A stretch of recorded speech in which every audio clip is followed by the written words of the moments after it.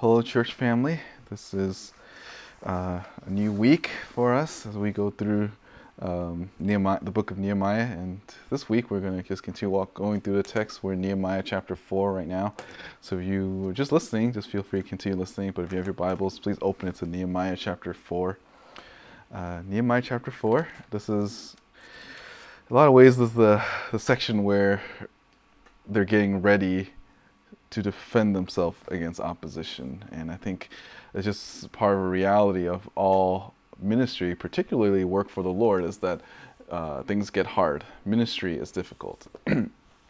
Ministry is this lifelong thing. It's probably a ministry that requires, it's really thankless in a lot of ways, but it's something that you just need to, if you want to do ministry, whether it's full-time or just as a layperson, it requires sacrifice.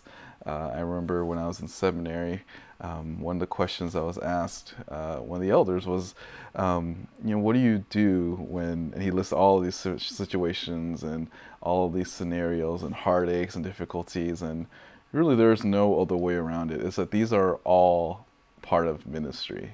The difficult times, the funerals, the trials, the sin, and then there's also blessings as well when you see people come to saving faith. The opportunity and privilege to study and preach God's word. All of these things, from the most difficult to the most enjoyable aspects of ministry, it requires you to be tough. It requires to have thick skin. And it's hard, and this isn't to say that you don't have any emotions, but it's just that the reality of ministry that it is hard. Because you're working with people and who are sinful, and you yourself is also sinful. So it's, you're just basically working with what you've got, with what the Lord has given you, and you're working with people that has been purchased by the blood of Christ that are in your midst, but at the same time, they may not be the most mature as well. But there are just certain realities of ministry that if you understand that ministry is hard, then you'll have a right expectation when it comes to having a long-lasting ministry. Again, whether you're a layperson or a pastoral staff, whatever, if you want to have a consistent ministry, a long ministry, you just have to just accept certain realities of it.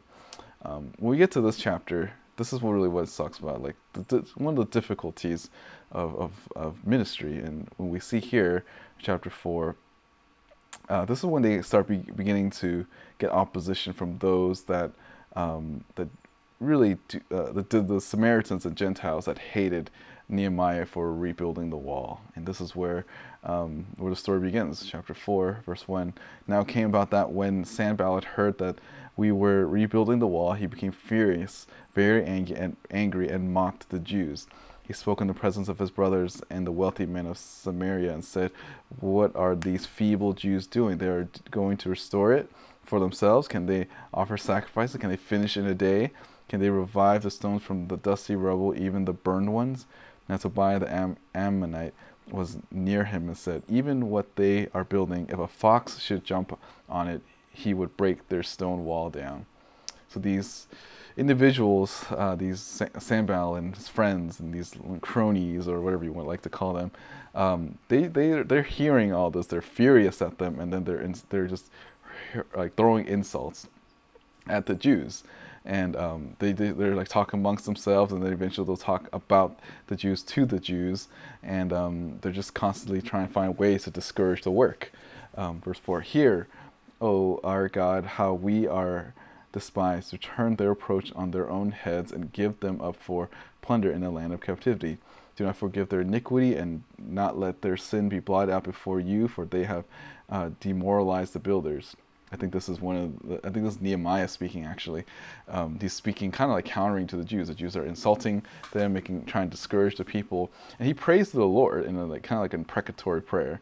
An imprecatory prayer is kind of like a prayer that prays for judgment on evildoers on behalf of the Lord, but you're not doing the judgment or the vengeance, but you're just praying in a way that you wish that the Lord will deal with them. And that's what's happening here. There's this little imprecatory prayer that Nehemiah gives, that prays out loud to the Lord in hope that those that are demoralizing the builders will be punished for it. Verse 6, so we built the wall, and the whole wall was joined together to half its height. So the people had a mind to work. And that's interesting. They have a mind to work. It means that they were devoted together to work on this wall. And again, if you listened to last week, we said that this whole building project took 52 days to finish. It says this in chapter 6, verse 15, that it took 52 days. So they were all united and they worked really hard, and it took them 52 days. What Solomon took years to build, he took, or actually, well, I guess that's the temple, but where other people take years to build, they took 52 days to finish the entire walls of the city. Verse 7, now when Sanballat, Tobiah, the Arab, and Ammonites, and the Ashdodites heard that the repair of the walls of Jerusalem went on, and they were, and that the breaches began to be closed, they were very angry. You notice that they were furious in verse 1, and now they're very angry again in verse 7. That's just something that you notice, is that they are angry. And there's something about whenever you do things for the Lord, it tends to draw hatred from the world. Whether it means because they don't understand what you're doing, or it's just a constant reminder that that their life is not right before the Lord. Whatever it is, it's triggering them to get angry at the Jews.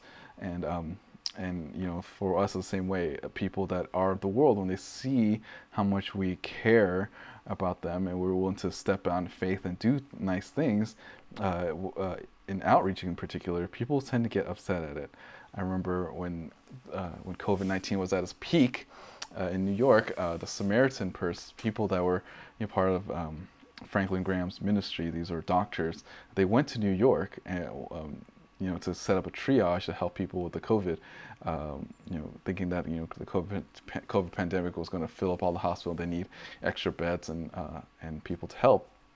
But when that happened, the mayor of New York didn't really. They were thankful until the LGBTQ found out that, like, hey, this is a Christian organization that's against our cause. And then the New York person was like, oh, well, they better not be discriminatory. And then that was even their plan. The Samaritan Purse, they weren't thinking those terms. They were going to help whoever, but just because of their association with God and the Bible, even their good deeds were considered offensive to them.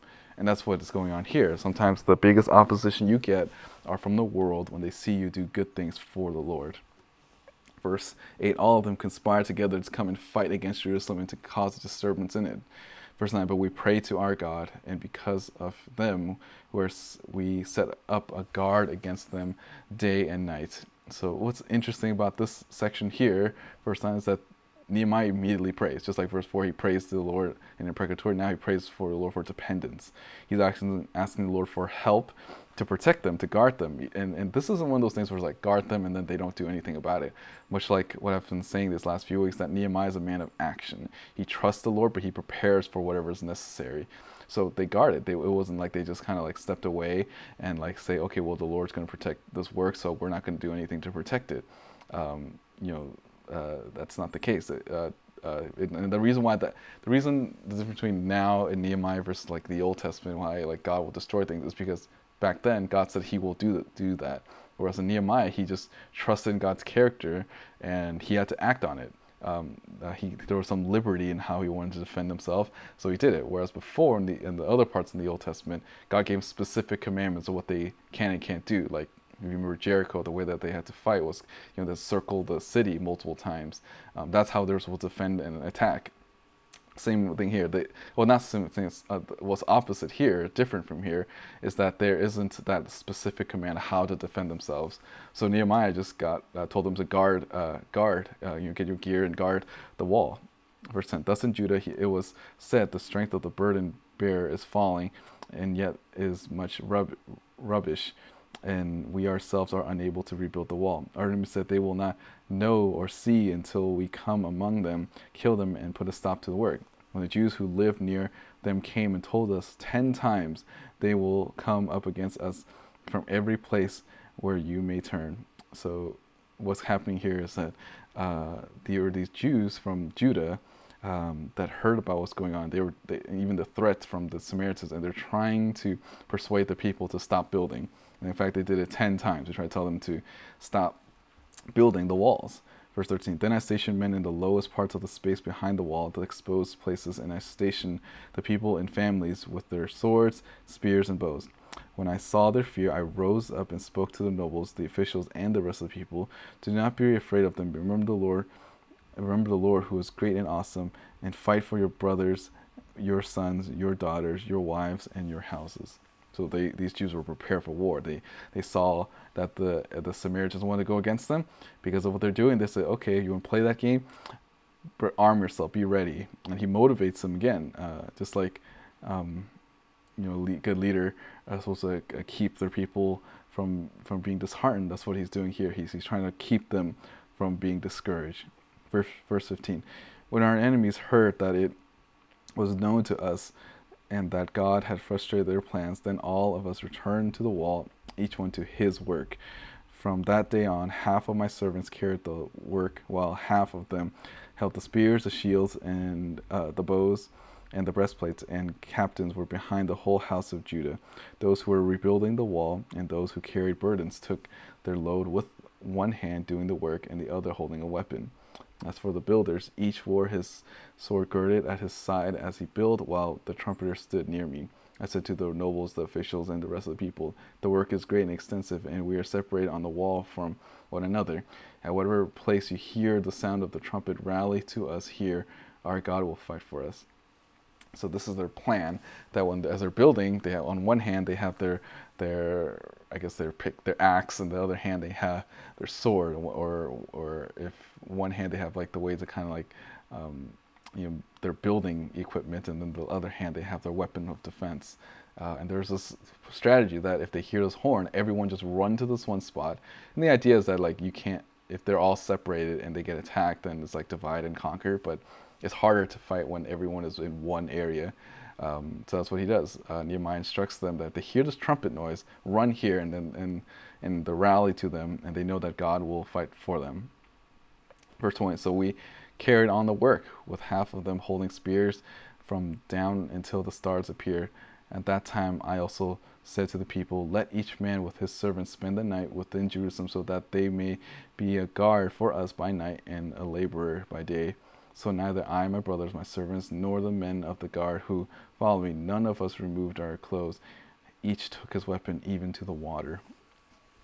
So this is their way of trying to defend the work of the Lord. That they got the weapons prepared, knowing that if they have to fight, that the Lord will fight for them. So how does this apply to us when ministry? Early on in the beginning of this podcast, I said that ministry is hard, and I want to just kind of let us know throughout this week, kind of like the application for us, and that is that if you understand how ministry is, you would be more prepared to have a long-lasting ministry. And maybe another way to put it, if you want a long-lasting ministry, here are 3 truths, realities of ministry that you need to know. Because if you know upfront how hard things are going to be, then you will have the right expectation that will lead you to faithful ministry. And I'll give them up right now. So the first point you need to understand is that there's dangers from without. There's dangers from without the church, from beyond the walls of our church, from outsiders. And second, there's also danger from within, people from within the church that can cause problems that would make it difficult for you if you want to do ministry. And lastly, to persevere, to just continue the work, because ministry is hard. It's a lifelong endeavor. It doesn't end until Christ's return. It's going to take up your whole life. So if you understand these 3 realities, that there's going to be enemies from outside, enemies from within, and that you need to keep working, if you understand these 3 truths, and I trust that the Lord will use you mightily in the time that you have here, whether that SFBC or any other church, that you have a long-lasting ministry if you continue to entrust yourself to the realities of ministry. That's it for today. Thanks for listening. I look forward to the study with you. Take care and have a good day.